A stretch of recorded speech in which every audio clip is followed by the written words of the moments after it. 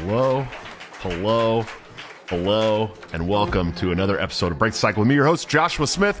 Had to make sure everything was playing. We had to make sure we got the hip-hop going. It's important to me, you know what I mean? But no audio issues today. I think we're going to be okay. Yeah, Hopefully not. Hopefully not. I'm very excited for our show tonight. It's like I miss everybody over the weekend. You know what I mean? Like it's like we do the show on Thursday and then I don't see anybody or have a show again until Monday. And for some reason, I think about it during the weekend. And even on a long day like today where I work 12 hours, I'm like excited to do the show. I'm exhausted, but I'm ready. You know what I mean? My body is ready. A lot of stuff happening in the world. We got a great guest tonight. But before we get too far into it, of course, we want to talk about some sponsors. We got TopLobster.com, the man, the myth, the legend, my good friend and partner on Break the Cycle, where you can get this great Break the Cycle custom logo dark camo hoodie that you see me wearing tonight by using BTC at checkout for a 10% discount. Or you can join the Patreon, subscribe star, become a member of the YouTube channel under all of my videos by hitting the join link, where you can get into a private Discord server and hang out with Ryan all day. But you also get Top Lobster's new gear up to 2 weeks before it goes to the general public at like a 30% discount. I know it's been a while since he's dropped some new stuff, but I know he's also working on a lot of new stuff. So hopefully that stuff will be dropped to patrons of the Break the Cycle show early before anybody else can get it at a really good discount. And if you're supporting the show at like $5 to $10 a month and buying Top Lobster's new gear, you're really saving money and supporting us both in a really cool, great way. And Top works his ass off, not just for this show, but for Odyssey, for other shows. He's drawn for all kinds of Legion of Skanks and Skank Fest. And I mean, the guy does fucking everything, so go support him. If you don't support me, at least go support him. But support us both. That's the way. That's the way. And of course, executive producers of the show, AnthemPlanning.com, for all your emergency and crisis planning needs. Check them out today, see what they can do for your business, home, or personal life. They're doing a wonderful job that the government has historically sucked at, much cheaper and much more efficiently. They help organizations solve unsolvable problems in the technology and HR arenas. They serve clients in New Hampshire, Pennsylvania, Maryland, Virginia, Illinois, Ohio, Indiana, and their client list is growing, including the state. I mean, they'll help you any state, but those are just the states they have clients in right now. Their team leads by example. Anthem consultants have led their own organizations through demanding periods of change. Now they help clients succeed in the face of technology and personnel challenges. Plus, I say it all the time, Amy Lepore is an absolute champion, not just for Liberty, but for the people that she works for, her clients. She's just an amazing person all around. So go check them out. See if you can get some help from them, because I promise you they're going to make things great. And of course, I did mess this whole thing up. Executive producer of the show, Colwell Creative Content. They specialize in things like SEO to help your site rank well on Google or other search engines, website design, optimized website content writing, optimized blog posts, copywriting, social media content management, newsletter writing and design, ghostwriting and editing services, resume and cover letter writing. And they've worked with all kinds of clients, including real estate, addiction treatment, mental health, healthcare, banking and payment processing. Not the Federal Reserve. Not the Federal Reserve or the CIA podcast. They've worked with just about every industry, even libertarian political candidates and influencers, such as Larry Sharpe, my good friend and mentor in politics, Mr. Larry Sharpe. And if they're good enough for Larry, I promise you they're good enough for... That guy literally trains CEOs for a living. That's his job. Only the best for Larry. Only the best for Mr. Larry. God give him the strength to become the next governor of New York. God, that'd be amazing. They've been in business since 2012, and they've worked with hundreds of clients. Help them get you in front of your target audience, man. I'm telling you, they're going to help you out. And they're priced very fairly too. I was looking into it very fairly. They really can help you out for a good price, man. Much better than any of the other marketing people I've looked into for the show. So definitely check them out. Man, before we introduce our guest tonight, let's check in with my very well-haired guest, Mr. Ryan Kurtz, or co-host Ryan Kurtz. How are you doing tonight, sir? I'm doing pretty good. How's everyone in chat doing? While you're answering that, can I get some yep cocks real quick? The rooster emote will work just as well. Please, for the love of God, give this man a yep cocks in the chat. He's been asking you every single Monday and Thursday for over a month now. I'm just a little cock slut over here. He's just ready for some yep cocks. Listen, he doesn't understand that this isn't Twitch. That's what's really going on. So, I mean, to be fair, when I started doing it, we were on Twitch as well. Right. And we will be back on Twitch eventually. We will. Once I figure out this upstream issue, hopefully by the beginning of next month, we should be good. And tonight, on the show. I'm very excited about this. My good friend, I've been talking to this gentleman for quite some time. He's a big Mises Caucus supporter, California libertarian, apparently a writer, director who put out a new movie recently. I know on IMDb it says 2021, but I think that was a soft release for some festivals or something like that. But just like 10 days ago, released to the public his movie he edited. He is Mr. Adam Choate. Sir, how are you doing tonight? No, I'm good. Thank you for having me. I appreciate it. Yeah, of course, man. Are you from California originally? I'm from New York originally, from Long Island. Okay. Yeah, I knew you had a bit of an accent. It sounded, East Coast-ish. And so I wasn't sure, but I didn't want to assume your state ethnicity. But yeah, I appreciate that. I lost the accent over the years, I think, a little bit, but there's still a little bit there. It's there, dude. It's there. And California will still any ounce of culture that you have in you. That's just how it works. I'm from there, born and raised. And it wasn't until I ventured out that I realized that, like, wow, California doesn't really have its own culture. It's just kind of soul sucking. And then you get like you go to the South, and then you go to some parts of Florida, and you're like, man, there's just culture everywhere. You know what I mean? Yeah.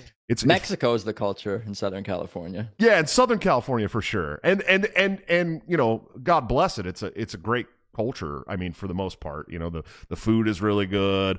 The music's it's all right, but it can be really annoying at like 2:00 in the morning when they're having quinceañeras and shit. What music isn't annoying at 2 a.m.? But I'll tell you, living in Mexican neighborhoods was like my very favorite when I lived in California, because they would be up all fucking night long, but they'd invite me over. They'd give me fucking cervezas. They'd bring us tamales all the time. You know what I mean? Like, because they knew they were going to be loud and they were going to have parties and shit. So they wanted their neighbors to be. They weren't bad neighbors. You know what I mean? Yeah. Kept their yards cleaner than anybody else in the fucking neighborhood. I mean, it was dope, dude. I couldn't be mad about it. But anyways, you just put out this new short film.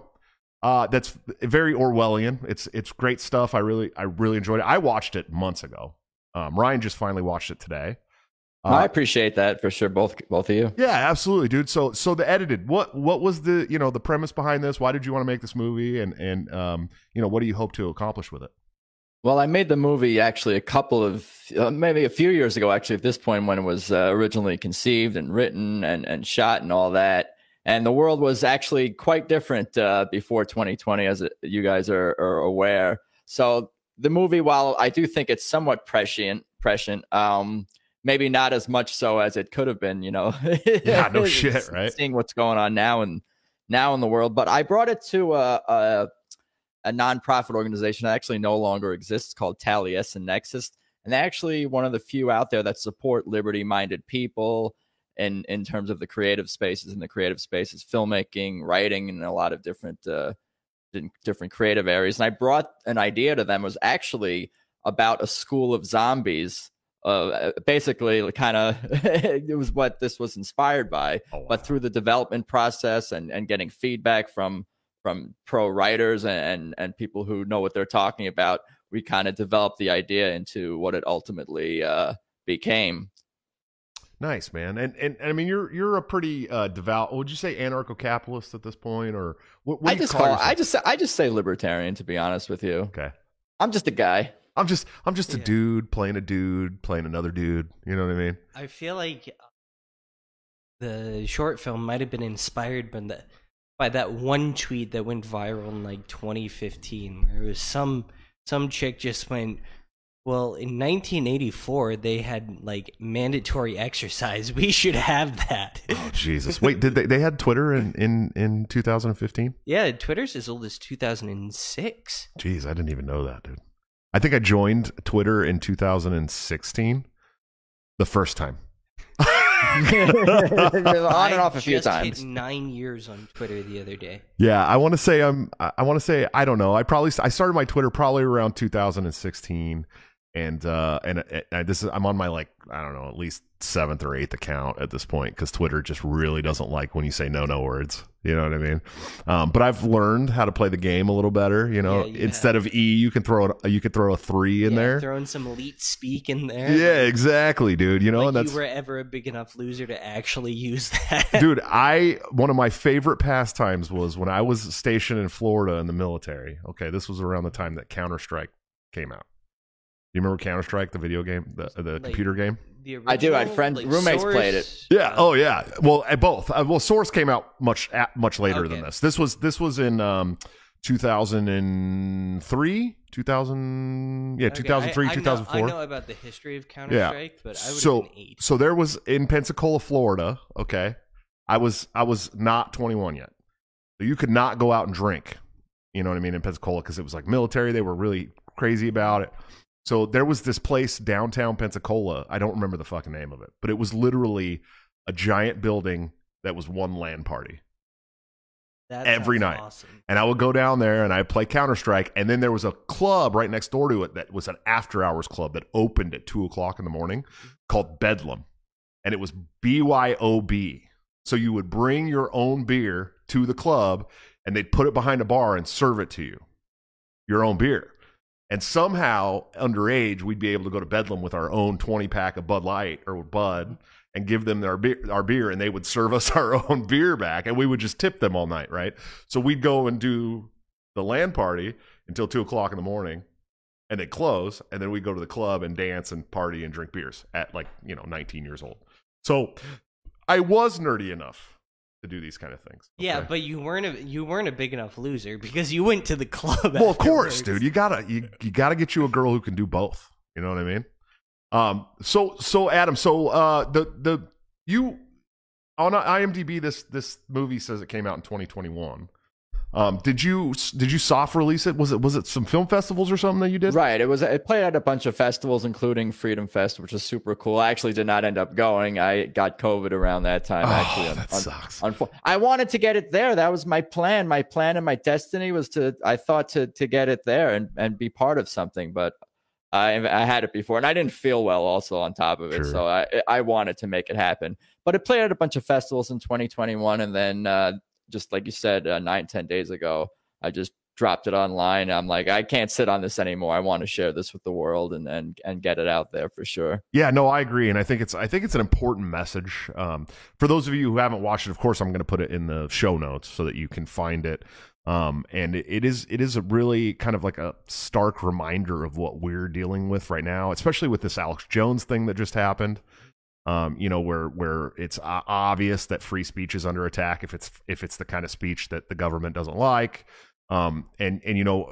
which is something that we probably should talk about a little bit on this show too. Alex Jones being fined $1 billion. Yeah, and they're now pursuing him paying out up to $2.75 trillion. Right. I saw that. Yeah. It's basically death. It's basically death. Yeah, Alex Jones, the large country, like he's been ordered to pay out the GDP of a small country. Now they're like, all right, enough with the small time stuff. Yeah, we're gonna need you to pay net worth. Yeah, they're like, we're gonna need you to pay 1/8 of the financial or the federal debt. Okay, just pay it off, please. Fuck it. Well, and I think a lot of it was we talked about that. I was on a show called We Hate the State, or actually We Love the State, with a good friend of mine, Andy Coons, last night. Me and Clint both went on, and we talked quite a bit about this Alex Jones thing and what it means for the future of free speech and stuff like that. And I think obviously they want to set a precedent. Okay, if you say things that we don't agree with, we're going to fucking destroy you. And I'm saying $1 billion is a lot of money, but what it was with Alex and Clint from Liberty Lockdown made a really good point on this. By the way, Clint will be on the show on Thursday. That'll be a fun show too. Clint said, "Look, this is why they're going after him. They had already canceled him entirely. I mean, from everything: PayPal, Coinbase, fucking YouTube, Twitter. I mean, he's canceled from everywhere. He has to do his own thing, but he kept doing his own thing." Okay, and to the point of where he was still financially in the green. Yeah, and he even was after financially successful, very successful. Even after all of these places had canceled him, the government said, "Oh shit, we can't touch him." But you know how we can get him is we can take a fucking $1 billion from him. And so then after that happens, okay, then he goes, "Okay, $1 billion. We're gonna raise the money." Right? And they're like, "Oh no, he could raise $1 billion. Holy shit, what if he does that?" Right? And so now they're like, okay, $2.75 trillion. Fuck you. Good luck raising that, right? That's really what it is. Okay. And it is. They're trying to make an absolute example out of him, just like they did with, the federal government did with Ross Ulbricht. Yeah. Right. Same thing, dude. It's like, if you don't listen to us, and we talked a lot about Kanye too, and I think we should talk more about Kanye on this show too, is they're trying to do the same thing to Kanye because, and I said this on the show last night, there's nothing progressives hate more than a black person who steps out of line. Literally nothing. There's nothing they hate more. And Clint brought up the point. Yeezy may be the most influential black man of our time. Legitimately. There's 7 to 8 billion people on Earth, and I'd venture to say at minimum half of them know who he is. Legitimately. That's a huge platform. And he's saying things that go against the narrative. He talks shit about COVID. Obviously, he said some things about Jews. Okay. Mm-hmm. And I wanted to preface this what I'm about to say with, when hip hop started, when hip hop started in the 70s and 80s, the artists were coming directly from the street, and they had no idea how the music industry worked whatsoever. And at that time, and still to this day, much of the music industry, record executives, managers, agents, happen to have a disproportionate amount of Jewish people that represent those roles. And at that time was the big push to start making more money for the record labels. So they did really kind of take advantage of these kids from the street. So in that culture, in that hip hop culture, that's kind of a thing that is talked about frequently. And Easy just said it out loud. But I don't think that he was like, oh, all Jews are bad, or you know what I mean? But in his mind and the way he works, and if you've ever watched Kanye, his thought progression is not normal. It's not a normal way, right? And I don't think he's a crazy person. I think he's probably a genius. Yeah, I really do believe that. He's somewhat crazy, but he's also a genius. Which is it's a thin line, right? And they say that. Yeah. I mean, Albert Einstein was a crazy person too. But I think that in his thinking, he's coming at it from that hip hop angle, where the industry has been dominated by people of Jewish faith. I don't know. What do you think, Adam? I think we're not allowed to make that observation. That's essentially where you are. You're not allowed to just like observe that there is a disproportionate amount of Jewish people working in entertainment. It's like a third rail, I guess, in our culture and society. I'm still waiting for my benefits to come in as a Jewish person working in entertainment. When do I get all my perks? And you have to be invited to the cabal first. Tracks. You have to be invited into the cabal first, dude. That's how it works. Right. I think Kanye's just really talking about a select few. It's the same thing like talking about Israel's policies, like Dave Smith and all you guys talk about all the time. It's like separating people from governments. You could criticize Israel's government without hating the people of the country. Like they say, like if you have criticized something about France, you're not like against all French people and some sort of bigot. It's don't get me wrong. I absolutely am against all French people. Yeah, I think most of us are pretty much against French people. Hey, I was watching the fights this Saturday. I had me and Adric, my 11-year-old son, were watching the fights this week, and there was an American. It was a female fight, the first fight on the card, on the main card, and it was a American fighter versus a French fighter. And the French fighter she's a badass, dude. Minot, she's like fucking tough as nails, and I knew she was gonna win. But my son's like, "Oh, are we rooting for the French one, Dad?" I said, "No, son, we never root for the French." She didn't just like surrender immediately.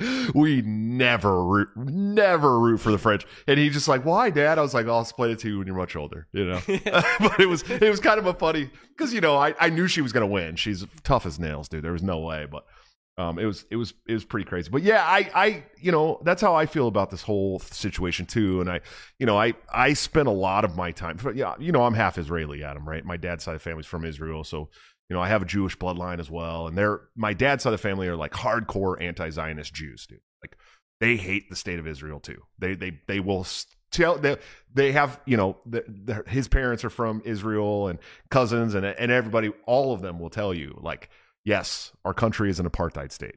You know what I mean? Like they will legitimately tell you that. And yes, it's terroristic. And yes, it's a, you know, the Zionists are tyrants, and yes, they're pushing for all these wars around them in the Middle East, and you know, so I say those things, and people call me anti-Semitic, and I'm like, you're a fucking idiot. You know what I mean? First of all, anti-Semitic could mean Jewish, Palestinian. I mean, you know what I mean? Semitism is not just the Jews. That's the first thing that has been like kind of fucked up. Do you not know the word? Look the word up. No, right now. I don't. Look up the word, dude, right now. Pull it up, Jamie. That's the Jamie or Ian. That was Ian. Same thing. That's the first crazy thing, like conspiracy that's been pulled on people, is that it literally can mean more than just the Jews. Okay. And so I criticize Israel, and people call me anti-Semitic all the time, and I just laugh, dude. You know what I mean? Like I think Israel, you know, the state, the country of Israel, the government of Israel, and the people who run Israel, not just Jewish people. There's all kinds of great Jewish people everywhere. You know what I mean? Like I fucking have tons of Jewish friends that I love to death, and I don't think they're in some conspiracy to take over the Middle East and displace people from their homes, and you know what I mean? It's just crazy to me that that's the thing that can get you shut down so badly, is just by saying that. I don't know, Adam. Does Kanye have Jewish friends? I'm sure. Oh, no doubt, dude. There's no doubt. So then he's not talking about all Jewish people when he's criticizing, or even just, it wasn't making an observation. But then if you say that though, right? Then if you say, oh yeah, well, Kanye's got Jewish friends, and then all the left's like, oh yeah, I got a black friend. They always, you know what I mean? It's like, dude, I probably have more black friends back home than I do white friends, and they would have probably shot me if I was actually a racist. You know what I mean? The definition of Semitic is of, relating to, or constituting a subfamily of the Afro-Semitic language family that includes Hebrew, Aramic, Arabic. There you go. Amharic. You know what the Palestinians speak? Arabic. Yeah, so anti-Semitism. That's a very broad term. Isn't it fucking crazy that somehow that term has been used to just describe not like being racist against Jewish people? Isn't that just crazy to you? When did that change? I guess we don't know. No one knows. Those language games happen all the time. It blows my mind, dude. All of the fucking time. Like when I was 10, homophobic meant you were afraid of gay people. Right. Now it means that you hate them. Yeah, you hate them, or you don't agree with their lifestyle but don't want them oppressed. It's like anything that is short of celebrating them is what the left did to the term liberal. Should have proven to us that language means absolutely fucking nothing to those people, dude, whatsoever. Zero. It means everything to them, because that's how they control. It's a big tool for control, of course, is the use of the language. Which goes back to your movie, kind of. Right. It's fun. You know, it's funny. I made this observation. I don't know if this is true either. I should Google this, but I had a deep stoner thought about the word spell. Like the word spell is like, means like, you know, the combination of letters that make a word or whatever. But a spell is actually something that one can use to control or like influence environment. Is that literally what the words, because words are sort of used to control, is the spell like a magical spell, and spell like the spelling a word? Do those things actually tie in together and kind of come from the same? Shit, I never even thought about the same etymology or whatever. I guess kind of the putting together of different elements to create something like that is kind of similar, but like wizard spell can mean a lot of that can have such a broad range. What it can mean, it doesn't have to mean. It can be like a Harry Potter spell, or there's a lot that goes into like magic and spells and hard magic versus soft magic, and there's a whole level of nerdy dude. Literature about about this whole subject, so it can go pretty deep. Wow. There's hands of hand or whatever done with words and as well. That's kind of like what I'm like. I wonder if there's a connection between those Sleight things. of hand. Yeah. Sleight of hand. Yeah, it's SLEIGHT. Sleight of hand. Not slide. You're not like sliding your hands. No, No. it's yeah. Sleight. It's like a sleight. It's like a look what I'm doing with this hand while I do something else with this hand. Sleight. That's okay. I have high EQ, not as high IQ, so it's all good. Who gives a It shit? Who gives a fuck about IQ? evens Well, out. if you had high IQ, you would know that EQ is bullshit. Oh damn! See what I mean? Jesus fuck. I took Ryan. an online test though. I took an online 20-question Yeah, survey. that's all it takes, bro. Mm-hmm. You know what I mean? Playing Somewhat 20 agree, somewhat questions. disagree. Yeah, I don't give a fuck about IQ. In fact, anytime I see someone online talking about their IQ, I automatically want to fucking bitch slap them, dude. Like legitimately, like you're probably the dumbest person online if you're talking about how high your IQ is. Sorry. And I'm just gonna call you a retard. I kind of the same way. Yeah. Like legitimately, when I see people talking about, like, especially in an argument on Twitter, and they're like, dude, you don't know what you're talking about. Listen to me. My IQ is like 160. I'm like, dude, you're probably the biggest retard on the site because you just brought up your IQ in an argument. No one gives a shit about your IQ. Like, talk about the Like biggest. Ted Kaczynski had one of the highest IQs like known to man. He was probably in like the Based. 170s, but Fucking you know, based, dude. yeah, but he Good old didn't Uncle Ted's exactly- cabin, huh? He wasn't exactly, you know, a good person. He had a low EQ. Yeah, his EQ, his EQ wasn't very high. I actually don't know what the fuck you guys are talking about with EQ. Emotional quotient is what it's called. It's essentially a term that a bunch of midwits made up, so they don't have to feel bad about not being as smart as Dude, smart my as co-host actual is smart totally the people. kind of guy that would drop his IQ in an argument, aren't you? Oh, Jesus fuck, I dude. try. Well, actually, I don't know my IQ. Oh my god, dude. I The man can- bun is starting to make sense now. I don't know my IQ. I can guesstimate it, but it's not midwit. I can tell you that. I tried to take an online test for that one, actually an IQ one, and it was kind of hard and got boring after a short while. So I didn't even get through it. So that's probably not a great sounds sign like me in for me. school. I was like in elementary school. I was in like the gifted, talented like classes, Okay. and then by middle school, I was so fucking bored that I like wouldn't do my work and like just would fuck with people. It was like boring to me. You know what I mean? It got to a point where it's like I can't do this anymore. It's way too boring for me. And I dropped out of high school. You guys, you know, I don't really talk about this on my podcast, but I dropped out of high school at the beginning of my Okay, sophomore Tim year. Pool. Huh? So I dropped out of high school at the beginning of my sophomore year because I just felt like I didn't need school. You know what I mean? Like it wasn't giving me the satisfaction and the education that I felt like I needed. So I dropped out at the beginning of my sophomore year, and then I took my GED right as I turned 18 years old and scored like in the top 5 percentile in the country on my GED, and then scored very high on my ASVAB for the military and went in the military like a fucking dummy. So really my IQ probably isn't that high. But my street IQ, motherfucker, is like higher than most people's, you know. You know what I mean? I mean, Because those are two very different things. yeah, those are different things. Like you've lived much more broad and diverse life Crazy than I fucking have. life. It's been crazy. Yeah, dude. you've Like, insane. lived an insane life, and I've lived the quiet life that I've wanted to. Yeah, I didn't start reading. I didn't like really start diving into like literature and reading and economics and fucking political theory and philosophy and all that shit until I was like in my late 20s. It wasn't until after Ron Paul's campaign in 2008. So I turned 21. Yeah, it had to be like 2010. So like 12 years ago is when I really started diving into like literature. You know, I read Dean Koontz books and Stephen King books and shit like that growing up, you know what I mean? But I didn't start diving into like educational shit on my own until I was well into my late 20s. But I could understand it pretty well by then. You know what I mean? Mm-hmm. I don't know. I mean, the thing I got in trouble most for school was reading in class. I'd do it all the time. You're such a dork. Oh yeah, I was absolutely a dork. Like in high school, all I cared about was being good at stuff.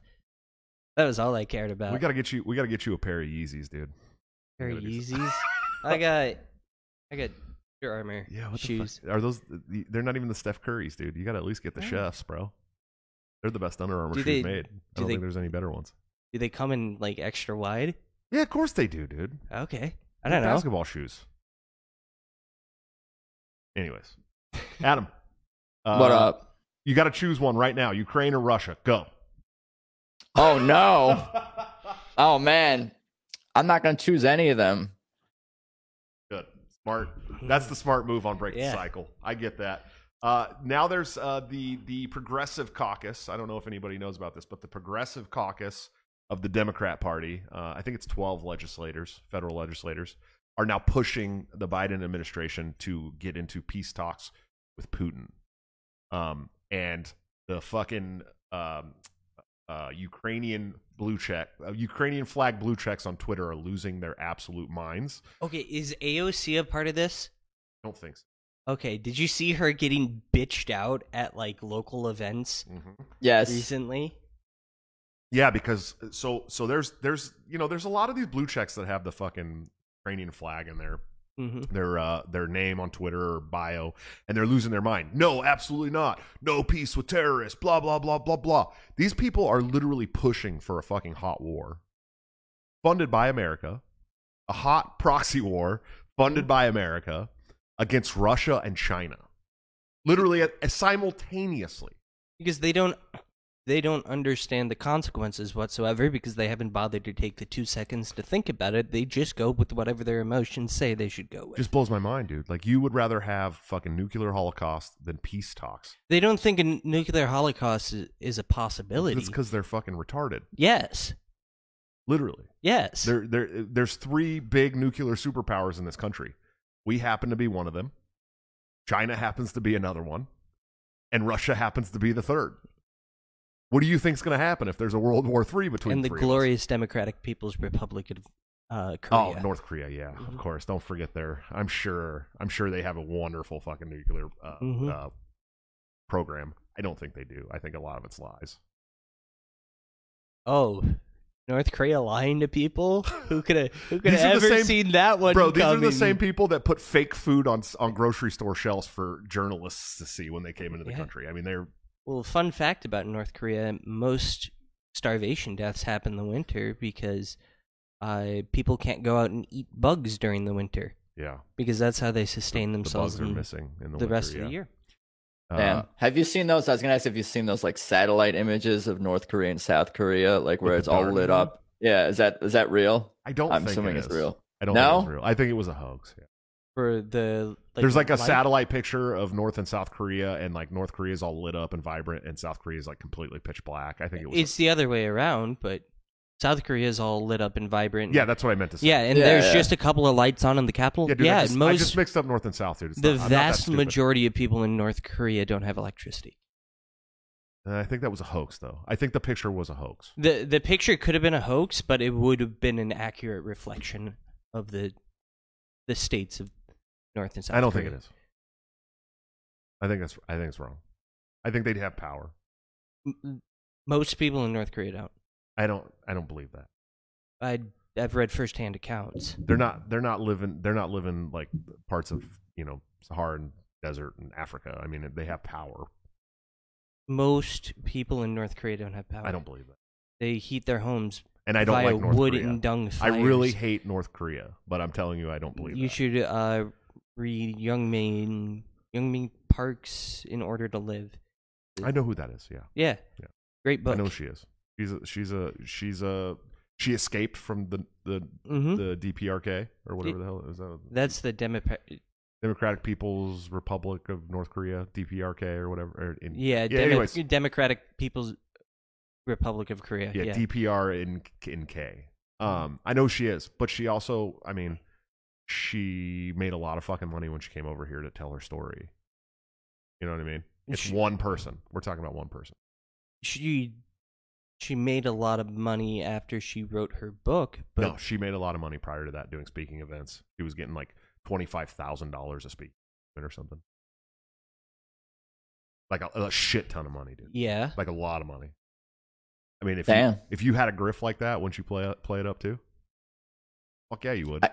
But the refugee game. Yeah, dude. I'm telling you, I'm not going to take the word of one person. I want to hear way more accounts about power in North Korea. I bet it's not good. That's where I'm putting my money, to be honest. I'm sure it's not you. great, but I don't think that amount of people go without power every day there. I really don't.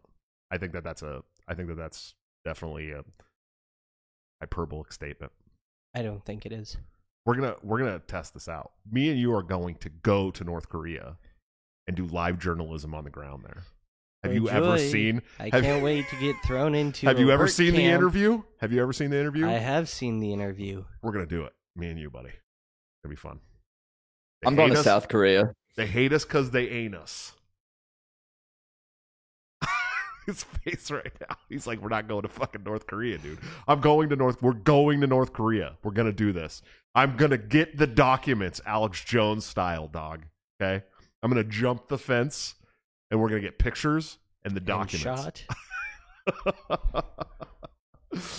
No, I'm sure that what she's saying is true. I mean, a lot of it. I don't believe it all. I want to see cold hard facts about that. I'm not simping for North Korea. I think North Korea is a terrible communist fucking hellhole, juche hellhole. Same fucking thing. It's all communism.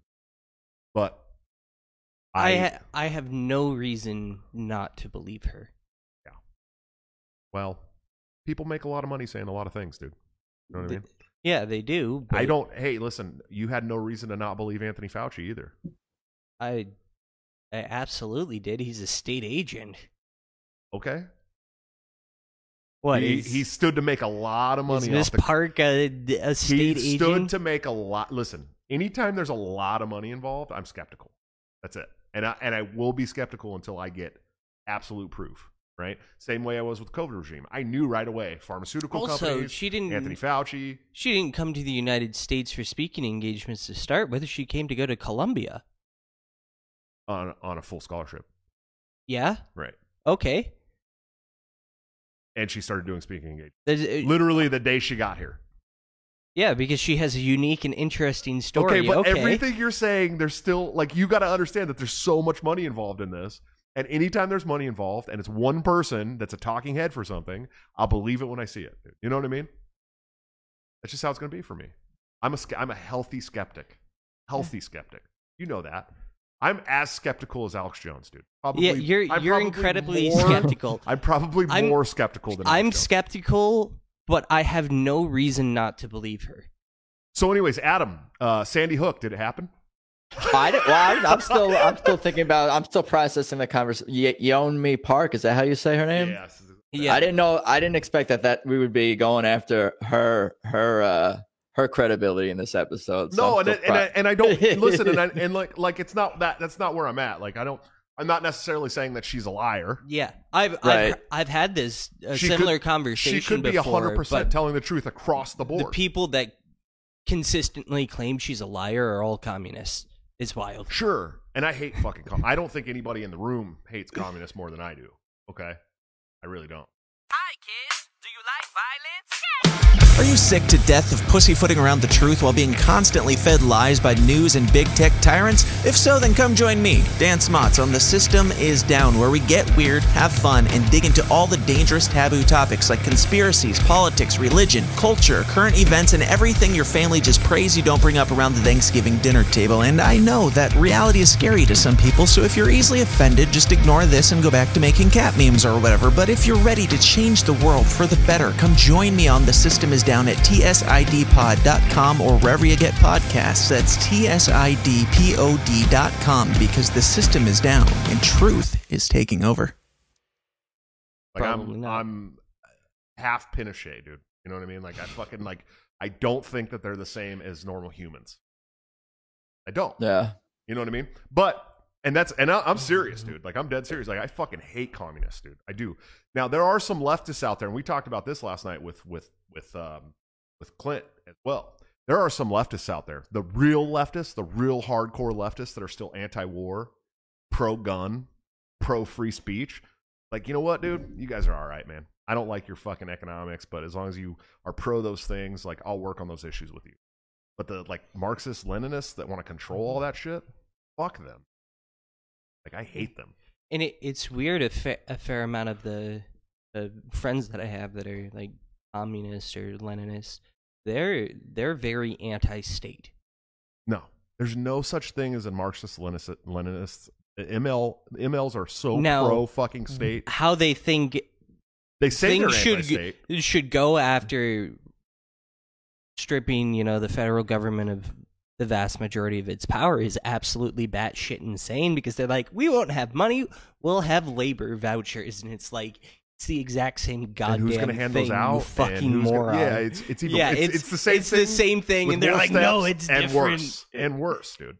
It's different. Yeah. It's money, but it's just money, and, but worse. And to Adam's story in his movie, they're going to tell you which books you can read, what classes you can take, what words you're allowed to say, and if you don't follow those things, you're probably going to die.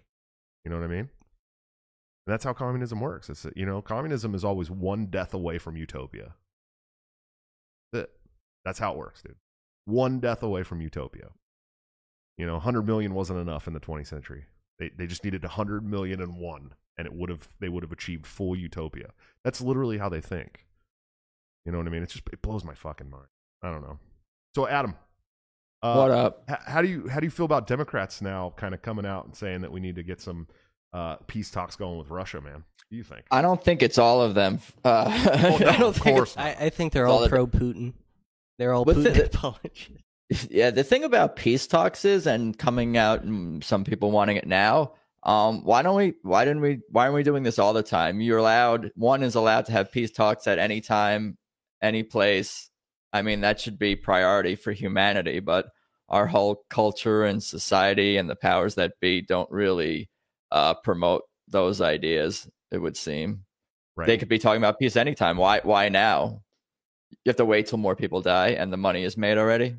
Well, I think that the Ukrainian grift. I mean, we're sending billions and we sent more money to Zelensky and Ukraine in a month period than we have to Israel in the last decade.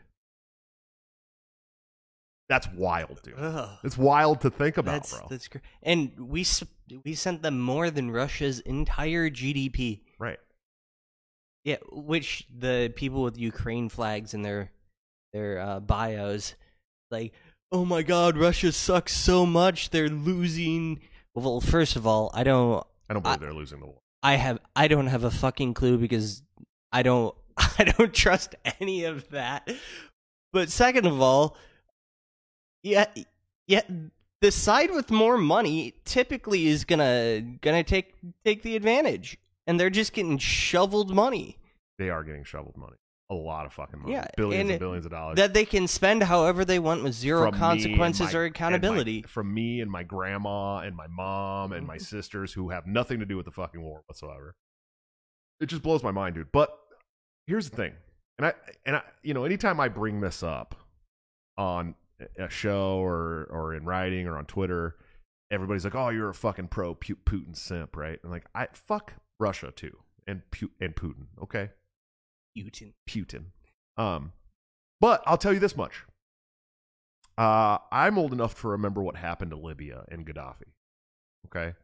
And if I bring that up, everyone's like, "Oh, you're a Gaddafi simp." No, I remember Gaddafi came out very, very, very loudly against the West and them trying to get them on the petrodollar and central banking and all these things that they were saying, you have to be a part of our scheme if you want to have your own country. And Gaddafi said, no, absolutely not. Basically, his speech was, we're not going to cuck to the West. We're going to do our own thing. And then all of a sudden, the headlines in the news were Gaddafi's killing his own people. Gaddafi is a tyrant. Gaddafi is this, he's that, he's that. We have to go take him out. We have to go to Libya and kill him. And they went to Libya and killed him.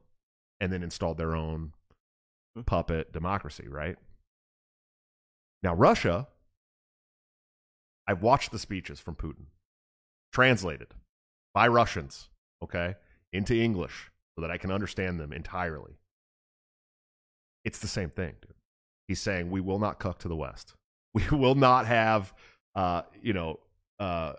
trans people and cross-dressers reading to our children with their dicks hanging out. Like these are literally things that he's saying, okay?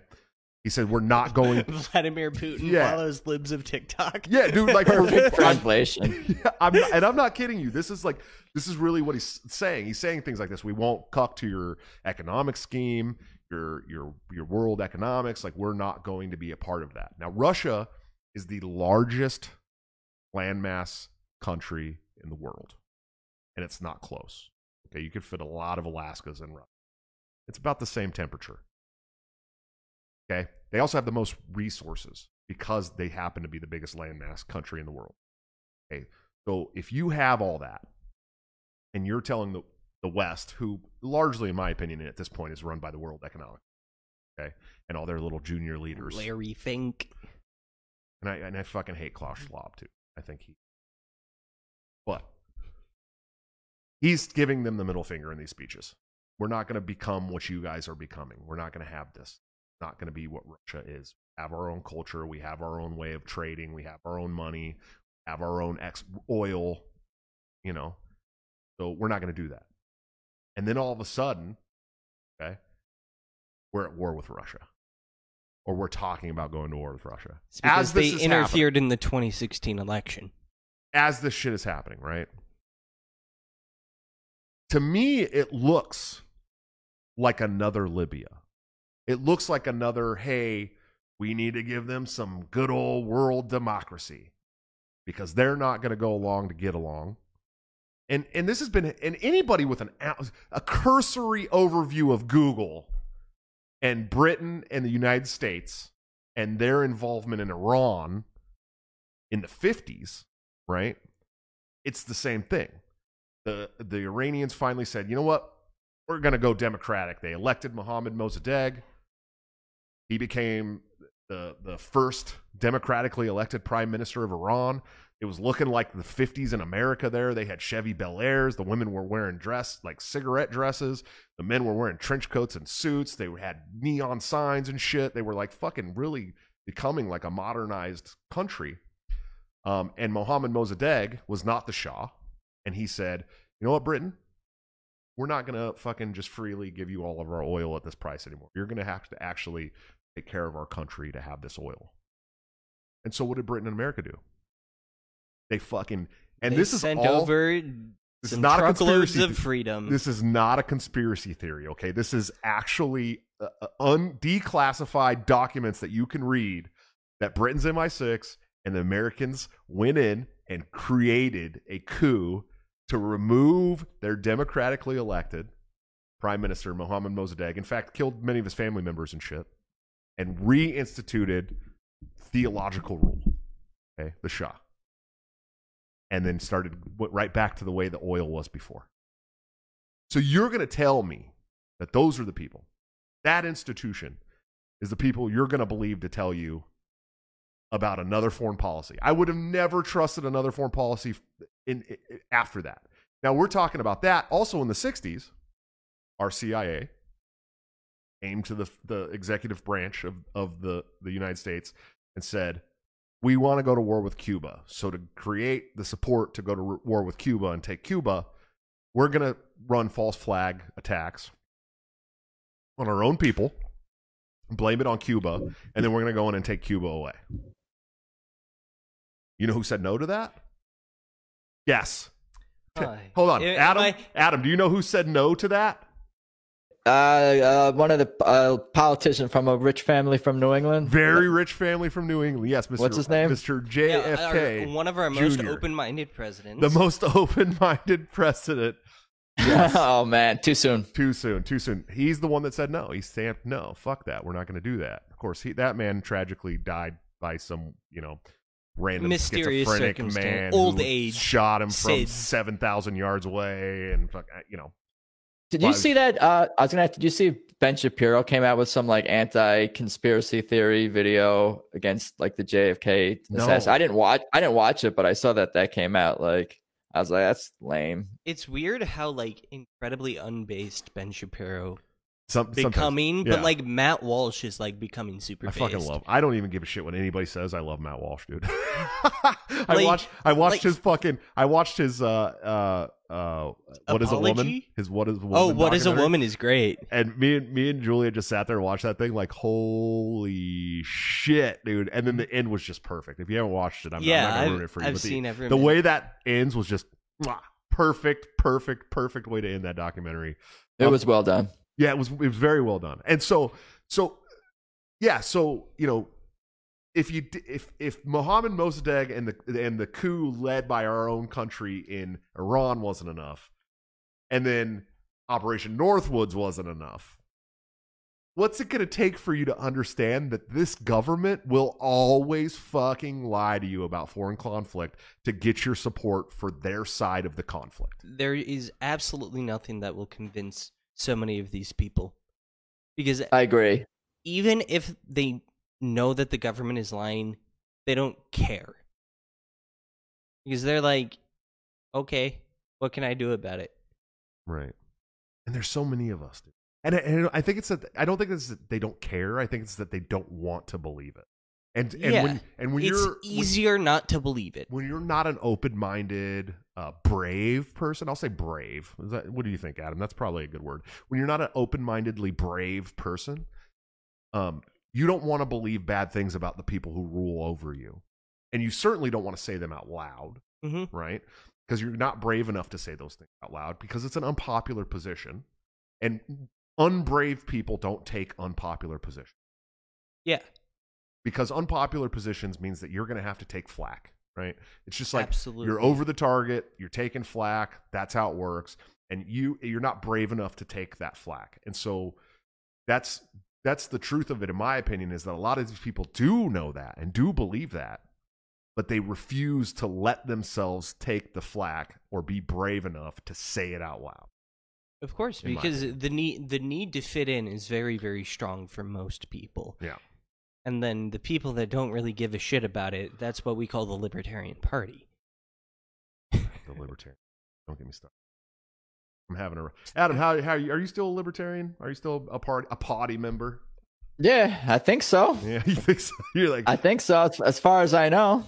I've been struggling with it recently, dude.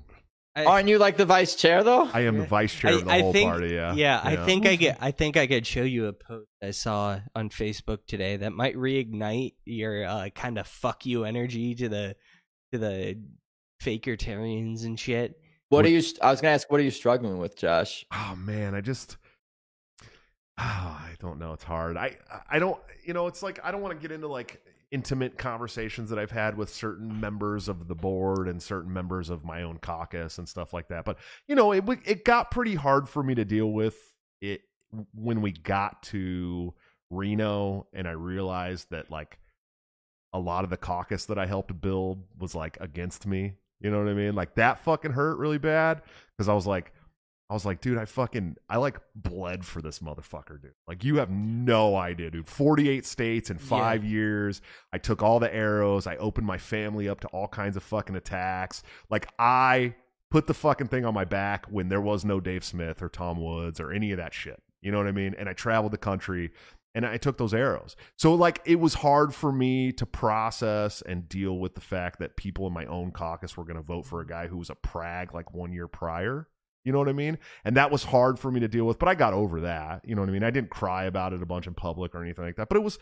You won. Yeah, and I won. It stung, but it's in four fucking rounds, but I won. Yeah, but that was kind of exciting though. It was fun. I was nervous as fuck. It's kind of like the startup CEO effect, where like building something and maintaining something require different skill sets. But it's also so.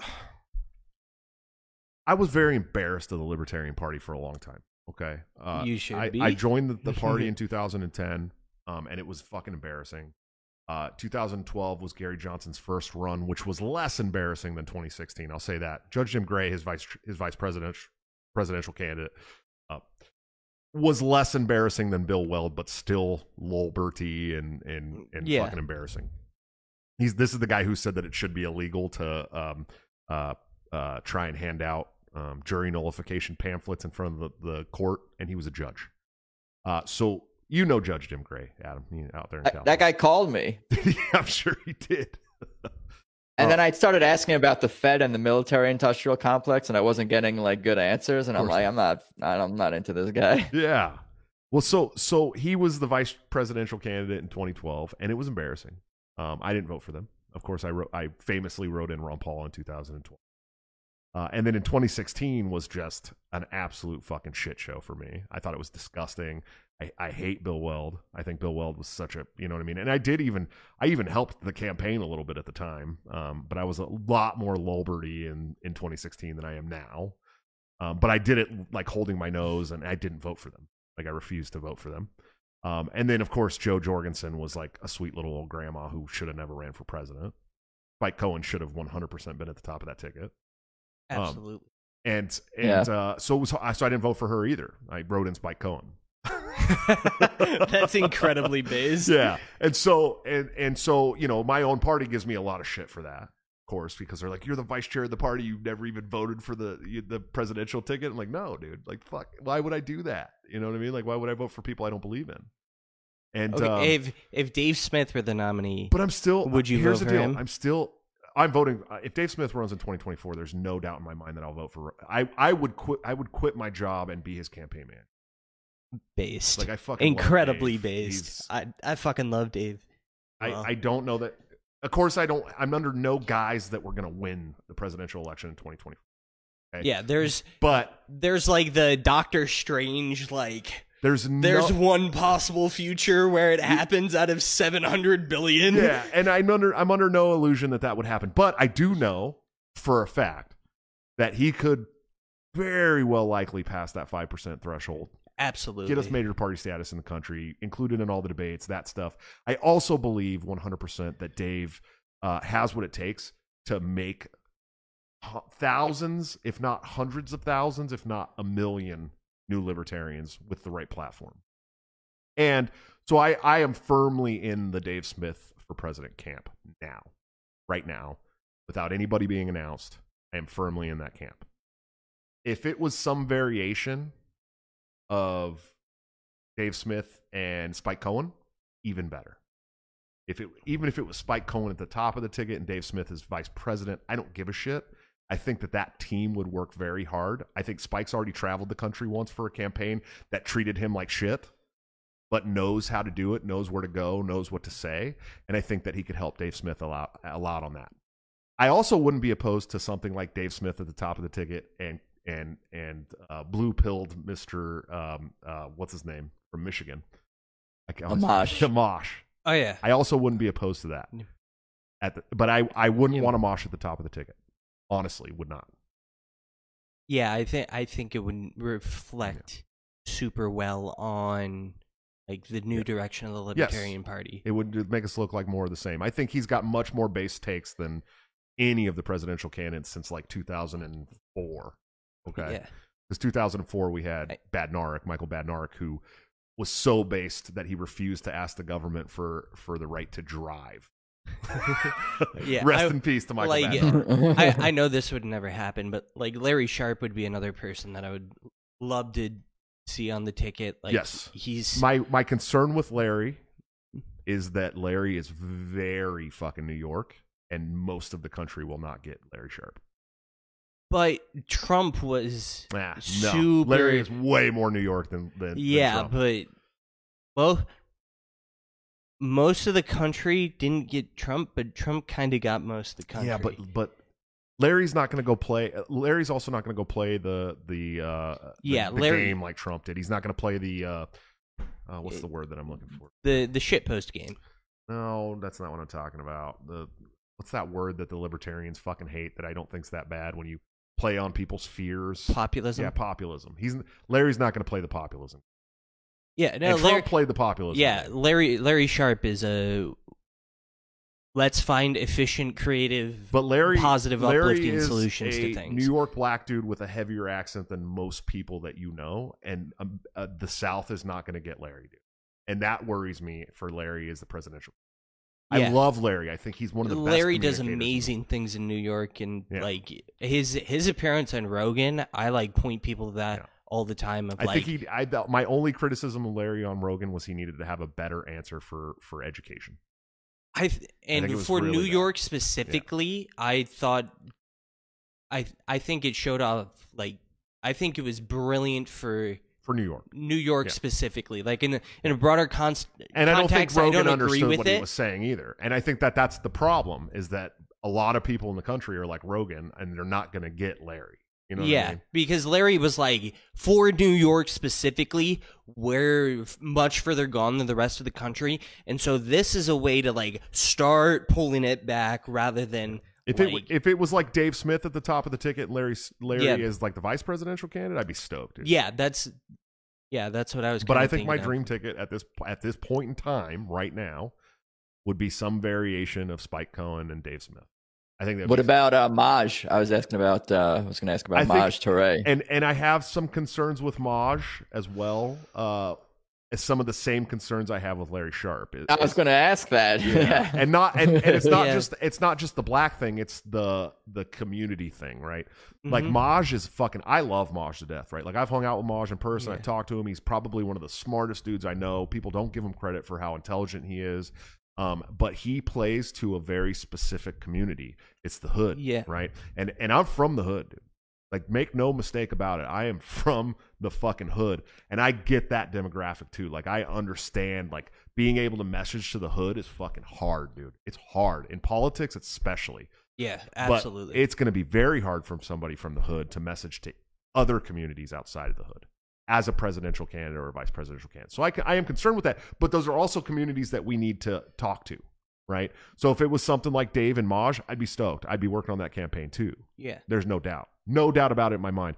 So I would be very happy with a Dave and Maj. And I have some gripes with Maj recently, some stuff brought up that I wasn't a super big fan of.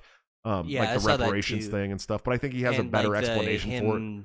Him like calling for the doxing of someone or something. Yeah, that's old. That's old hat. But there's some things about Maj that I don't always agree with. But for the most part, I think I agree with Maj on probably 94% of the things that he says and thinks. And I took his speech at Reno to heart more than any other speech I heard there, where he said, we're going to become effective, and if you're not ready to become effective, then jump off now, because some of you are going to take bags of money, and there'll be signs, and we'll know, and some of you might get hurt. And some of you are just not going to be brave enough to do what we have to do to get this done. And I believe that in my heart. Yeah. Like, I know, because I've already dealt with that, right? Like, people have already... That's shooting straight, like, being honest. Like, we're talking about a guy... telling the truth. We're talking about a guy who... I only got 1 million podcast downloads and views in 1 year. That was the most I had gotten off my show. My platform is not that huge. 1 million downloads. Okay? And I've already had people call my jobs. Yeah. I've already had people call CPS to try and get my kids taken away. I've had people fucking do this and that and this and that, right? So, like, I know what he's saying firsthand, because they are. When you're in it and you're making a difference and you're actually doing these things, they will come after you, dude. And so I love Maj. I think he's got a very good outlook. I think he's got the right attitude to message to communities that we have not ever messaged well to. So I wouldn't be mad about that at all. I think that'd be a really good mix too, Dave and Maj. I think that's the fucking... I mean, that's, we're messaging to some people there that we've never messaged to, and so I'd be stoked about that too. But to get back to my original point that we fucking trailed way off on, I haven't been happy with some people in the party that I consider good friends trying to tone police other people from our caucus. That's really bummed me out, like tone policing New Hampshire and Jeremy Kauffman and me and Nolan, the chair of NH, and some people from Florida. And I thought that was really, I came to this movement to get rid of those actions, and I'm seeing them start to happen again. I'm seeing a lot of backroom politics happen that I'm not going to bring up here, that I don't like. And I feel like we're still fighting about the same shit. We're dealing with all these fucking state affiliates that are doing this and that and this and that, and people are doing the same fighting, and it's so frustrating to have fought that for this long, and then when your people take over, still see it happening. And so that was what has been hard for me to deal with, and why I've kind of faltered a little bit over the last couple months. It's like, dude, all the work that I did and all the work that my friends did, and I feel like there's still so much more fucking shit to do just to get us away from the shit that we were already trying to get away from. And it's like disheartening. You know what I mean, Adam? That's my angle I'm coming from. It's not that I love the caucus, and I love the people that run the caucus. They're good friends. Most of them are good friends. There's a couple of them that can die mad, but there's, most of them are my good friends, and I love the people of the Mises Caucus, and I think absolutely you should join, and you should support them, and you should support the party through them. And And, you know, I supported Angela for chair. I fucking voted for her on every round. She's been a good friend of mine for a long time. I think she's doing a wonderful job. I think the new LNC is great. You know, and I love the things that they're doing. Karen Ann has been... Well, Karen Ann, she's been down in the dirt, and Karen Ann was my homie before the caucus. You know what I mean? she's Like, been literally. she's been fighting all those she's- menial battles Yeah. that you're so sick and tired of. So I don't know. Does that answer your question, Adam? I just those were my issues. It's not like I'm saying don't join the party or don't support these people. I think they 100% you should. You know what I mean? It sounds like though things are better than they were. I mean, it can't be worse than it was with like the Sarwarks and just like all these Lalberts and socialists basically in more control. So even though you're having maybe some issues and problems and things to deal with, I feel like I would hope that at least like things are headed in a much better direction internally, because from the outside, I'm not super involved with national and what's involved with, you know, the minutia of the daily goings on. But from afar, it seems like we're in a much better place. And I was just thinking about how today there was it like a Trump speechwriter or some GOP person who, with a big platform on Twitter, posted something criticizing the LP and libertarians for all these like crazy views that we don't have, that they were like pushing on us, that we support. And it got totally ratioed, but it's just another example of like more and more conservatives attacking libertarians. So it seems like the LP is doing the right things, at least from the point of view of actual libertarians, you know, looking in at the party from at least, you know, somewhat afar. Yeah, Stephen. So I think he should be. Miller is the guy that you're talking about, right? He was, senior advisor to President Trump. And I don't know, maybe this will be helpful for you and maybe get your enthusiasm back, but like maybe picture yourself at like where you were at like a darker place like 2, 3, 4 years ago or something. And if somebody came up to you and told you, oh, you're going to be the vice chair of the Libertarian Party in 2022 and the Mises Caucus is going to take over, things aren't going to be perfect, but we're going to control the Twitter, we're going to control the direction, and things are going to be headed in this new direction, you would probably be happy and take that. But I know it's hard to like, throw aside all the emotional baggage and the hard work and things you've gone through. I think just like being in the fucking trenches for as long as I was, dude, like, cause you got to remember when I got on the national committee in 2018 as an at-large, I was a fucking island, dude. You know what I mean? Like it was me and Sarwark's crew and then Karen Ann. And that was like pretty much it. And Stephen Nikela, who's the homie too, but it was like I was the one making all the fucking noise on the LNC, and like I couldn't bring any motions to the board at all. If I brought a motion to the board, it would immediately get voted down. It didn't matter if it was good for the party or not. Like they fucking hated me. And I did 2 years like that, bro, and it was stifling and frustrating and disheartening. And then I got on another LNC and it was like the same fucking thing for another 2 years, right? And so like, I don't know, man, it was just so like, it's been disheartening in general for like 5 years. It's like burnout, you know what I mean? You're like dealing with this shit for 4 years. And then and it is nice to be on an LNC now. Like the LNC now does not bicker. Like they don't fight and argue over dumb shit at all. You're right that the Twitter and the social media is controlled by Reed Cooley, who I'm a fucking big fan of. I love that guy to death. Except for like that 1 week where it was the NFT. Oh, when it scams. got fucking taken over by that weird scammer, bro. Man. Which is kind of, I'm not gonna lie, I laughed about it, dude. I was like, I'm not even into NFTs. What the fuck is this shit? You know what I mean? And it wasn't the guy. Like it wasn't the actual artist. Yeah, it was him personally. And you know what's funny is like that post is still like up somewhere and people keep tagging me in it somehow. And I don't know. And it's not like my people, it's like random NFT bot accounts still like tag me in these fucking NFT posts from like all these other hoax scam pages. And I know it's them trying to fish to get my Twitter, which is really weird. I don't know. It's very bizarre, dude. Yeah, that's what convinced me that there were so many bots on Twitter, because I went to like one of those posts and they had like 200 retweets or something, and all of them were NFT bots, and they all said the same thing on the retweet. Yeah. Well, now we know how NFTs got famous, because there's no other reason for them whatsoever. Fucking weird. Anyways, we're getting to the end of the live show here, buddy. Of course, we will do a members only stream if you're down, Adam. It would be about 10 to 20 to 30 minutes max in the members only. But before we go, man, so what's coming next for you, man? You got the show, you got the short film that people can see now on YouTube. What can they look up to find that? The Erased. Oh, the edited movie. Oh, the edited, yeah. And I have it embedded on my website, and it's on YouTube as well. Adam Choit, the YouTube channel. But the editedmovie.com has everything on it: the movie playable and trailer and clips and more information and all that. So that's definitely where you can find that. And I didn't really even describe the movie at all, but basically it's a dystopian psychological satire about a girl who enters a new school in a new part of the country.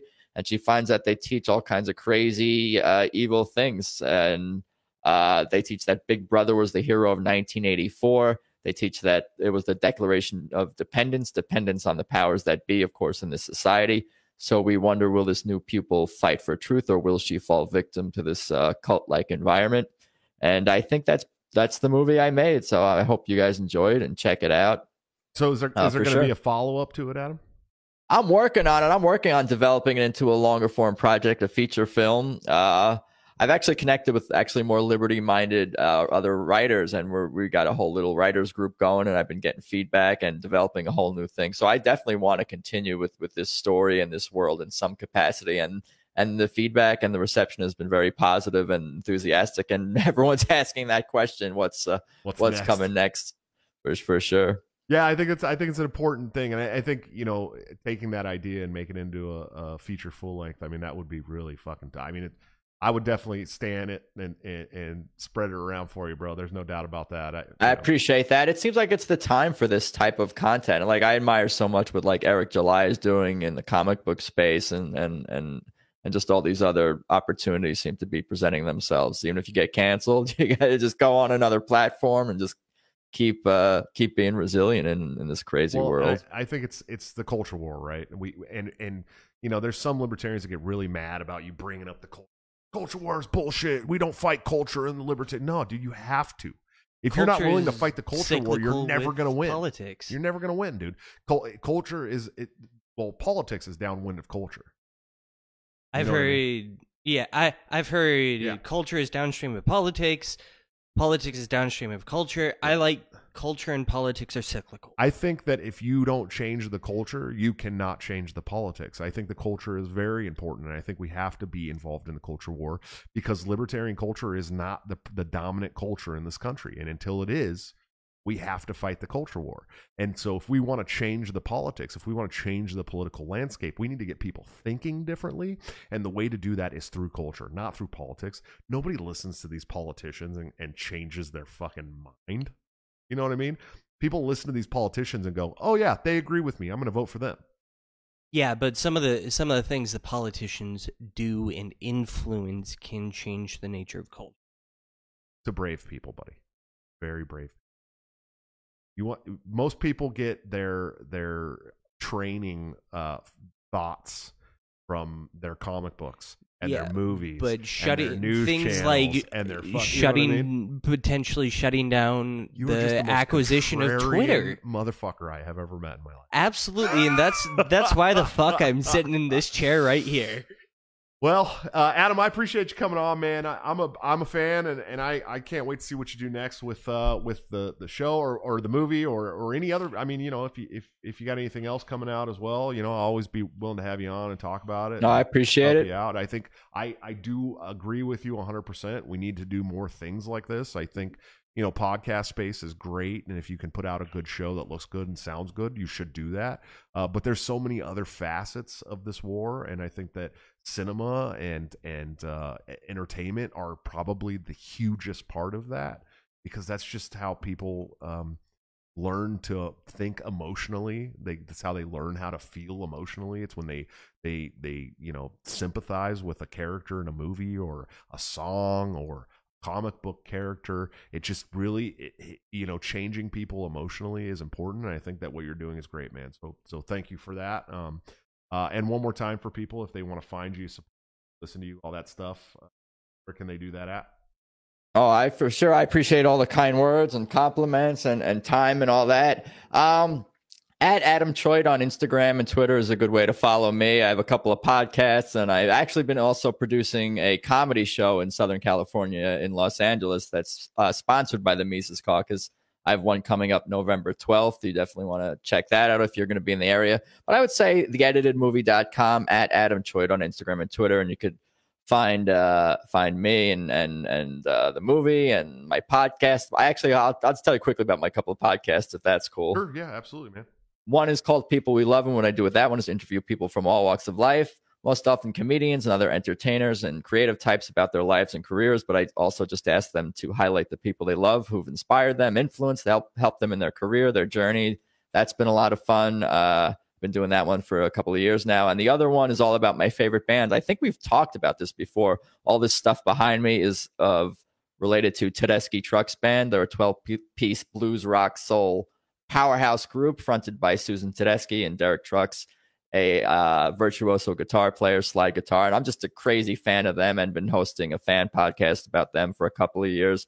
And that's been super fun getting more and more ingrained in that community. It's fun to just be part of these different like subcultures and communities. And in terms of my movie, I just want to say that it's been really a joy to see people who are from all different, political backgrounds enjoying and appreciating the movie, which is like you were saying, it's like the culture comes first, and then that's where you reach people on an emotional level. But thank you again, Josh, for letting me go through my spiel. And yeah, of course, for giving me the time and all that, for sure. Yeah, absolutely, dude. I'm happy to do it. I'm a fan, and I, like I said, I can't wait to see what you come up with next, man. I'm definitely looking forward to it. And if you could just give us like 5 minutes to close this thing out, we'll start the members only stream. Sounds good. I'll hang out. Awesome. Thanks, brother. I appreciate you. You got it. All right, guys, another awesome episode of Break the Cycle. He's great. I love him to death, dude. Like I've talked with him, but I've never had the chance to sit down and talk that much with him. And he's awesome, dude. You definitely should go support his movie. Check it out. It's like, what is it, 15 minutes long? 11 minutes, 11 and a half minutes on YouTube, and like the credits start at like 10:30 or something. Yeah, I should have watched it again before we did the show. 10 minutes. I watched it several months ago on video. Yeah, you can search the edited on YouTube, and it'll be the first result. That's exactly what I did to find it.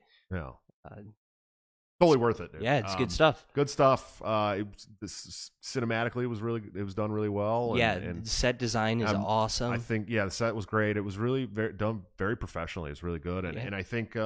It's definitely something that he could build on and make something really, really great from. I thought the town name was incredibly clever because I think it's Hilltown, but with the way the characters speak, sometimes you just hear it as Helltown. Well, and the way that it's broken up into, like, the country's broken up into regions. It was just it's a really cool thing, and I don't want to spoil it for everybody. I want you guys all go watch it. Check it out and support this creator that's making this kind of stuff that is important to our culture and our fight. And man, support the people that are doing this stuff. Important. Of course, you guys can also support our show by checking out Patreon or Subscribestar. Either one of those is the website.com / Break the Cycle JS, or you can sign up to support us through Google. Does take a shit ton of third to Google. And then Odyssey sounds like they got some memberships coming up soon too. So hopefully if we start streaming Odyssey, we'll get but definitely go and support our guest first if you can, if there's next venture. Always check that out. Also go check out our sponsors. Of course, we have toplobster.com, the man, the myth, legend, my good friend and partner on Break the Cycle, where you can get this great custom dark camo Break the Cycle hoodie, sundown logo hoodie. I'm fucking repeating everything. By using BTC at checkout, or you can join one of those platforms that I just talked about and get into a private Discord server where you can get all of Top Lobster's new gear up to 2 weeks before it goes to the general public at like 30%. Really great shit, man. You're supporting us both and saving money. Dope, man. I think it's great. And before we move on to any more sponsors, Thursday night we have another show, and Clint from Lockdown will be by. I'm excited because I wish he was coming to the studio. But one of these days we'll have Clint in the studio. He died on us last time we had him. Yeah, last time we had Clint on, our stream cut out at about 32 minutes. So it'll be nice to have Clint back in the studio for a makeup show. I'm sure we'll talk about ESG, school, financial sector, the housing market, and tyrants in the government, and Alex Jones, because he just had Alex Jones show. And he's also having, I think tonight or tomorrow, having Judge Knapp on the show. Okay, I know he had Tom Woods earlier. Yeah, he's today. had Tom Woods on. I've had Tom Woods on. I had Tom Woods on my show before he had Tom Woods on. Well, I think the most like this was the first time Tom Woods was on a show because he was tweeting about he had like a list of 10 people and he has like I had Tom Woods on the show, and I also got Tom Woods to say the F word in members only. Not a member. You should become a member so that you can go watch that episode with Tom Woods where he debates whether a hot dog is a sandwich and also drops an F-bomb in the members only. It was pretty dope. And of course, executive producer of the show, anthemplanning.com, for all your emergency and crisis planning needs. Check them out today, see what they can do for your business, home, or personal life. They're doing a wonderful job that the government has historically sucked at, much cheaper and much more efficiently. They help organizations solve unsolvable problems in the technology and HR arenas. Their team leads by example. Anthem consultants have led their own organizations through demanding periods of change. Now they help clients succeed in the face of technology and personnel challenges. Plus, Amy Lepore is just an absolute badass. Seriously, if you own a business or you have something like making a movie like Adam, or you're trying to build some kind of empire, there's going to be a lot of challenges ahead of you, and they're going to help you with those challenges. So you should probably hit them up and see what they can do for you. It's going to save you money in the long run. You know what I mean? And of course, executive producers of the show, Colwell Creative Content. My good friend Craig and Nicole Colwell own that. They specialize in things like SEO to help your site rank well on Google or other search engines, website design, optimized website content writing, optimized blog posts, copywriting, social media content management, newsletter writing and design, ghostwriting and editing services, resume and cover letter writing. They work with all kinds of clients, including real estate, addiction treatment, mental health, healthcare, banking and payment processing. Not the Federal Reserve or the CIA podcast. They've worked with just about every industry, even libertarian political influencers such as my mentor in politics and good friend Larry Sharp. If they're good enough for Larry Sharp, I promise you they're good enough for you. He's guy literally trains CEOs for a living. I'll never let people forget the fact that man trains the highest level executives in the country in private business every day. They've been in business since 2012, and they've worked with hundreds of clients. Help you get in front of your target audience. I promise you, they're gonna help you grow your portfolio in ways that you didn't know possible. But check them out today. Ryan, before we take off, you wonderful, beautiful haired man, you got anything for the audience? Follow me on Twitter at BulldogGamer28. I think most of you in the chat already do, but people watching on afterwards, go ahead and follow my boy there. Bulldog Gamer on Twitter. Mr. Ryan Kurtz needs some more. He needs some more followers. Yeah, try and get me to. I want to try and get to 200. Yeah, you got to get this guy to Twitter. 200. People finally almost got me back to 3,000. I was at one point at 20,000, and then Twitter kneecapped me. I mean, I'm at my highest ever. I've been on Twitter for 9 years. I know. Guys, I love you to death. Thank you so much for hanging out with us on Mondays and Thursdays. One more Monday show. This next show will be our last Monday show going forward for the foreseeable future. We will be doing shows on Tuesday and Thursday because Ryan over here decided that he's going to start playing fucking adult rec league basketball or some dumb shit like that. So that's what Ryan's going to do. So of course I'm willing to reorganize my entire life so this dude can play something that won't even win him a medal. But that's okay. That's all right, buddy. Hope you don't hurt your knees or something. They don't give you health insurance and that shit. You know what I mean? And I think I'll be all right. Saying the guy who played fucking semi-pro football well into his 30s. Yeah. I played my last season of semi-pro football at 30. I was 34 years old, I think. And that was brutal. But I can healthily say that I made it through without any terribly debilitating injuries that I needed healthcare for. But if I had been hurt, the league wasn't paying for that shit. You know what I mean? So I'm glad that I didn't, break my neck or some dumb shit. Just a couple of concussions, no big deal. Explains a lot. Yeah, 34-year-old concussions they hit a little different than 21-year-old concussions for sure. But I'm living, breathing, all that good stuff. I'll see you guys on Thursday night for the show with my good friend Clint from Liberty Lockdown. Until then, don't forget to bring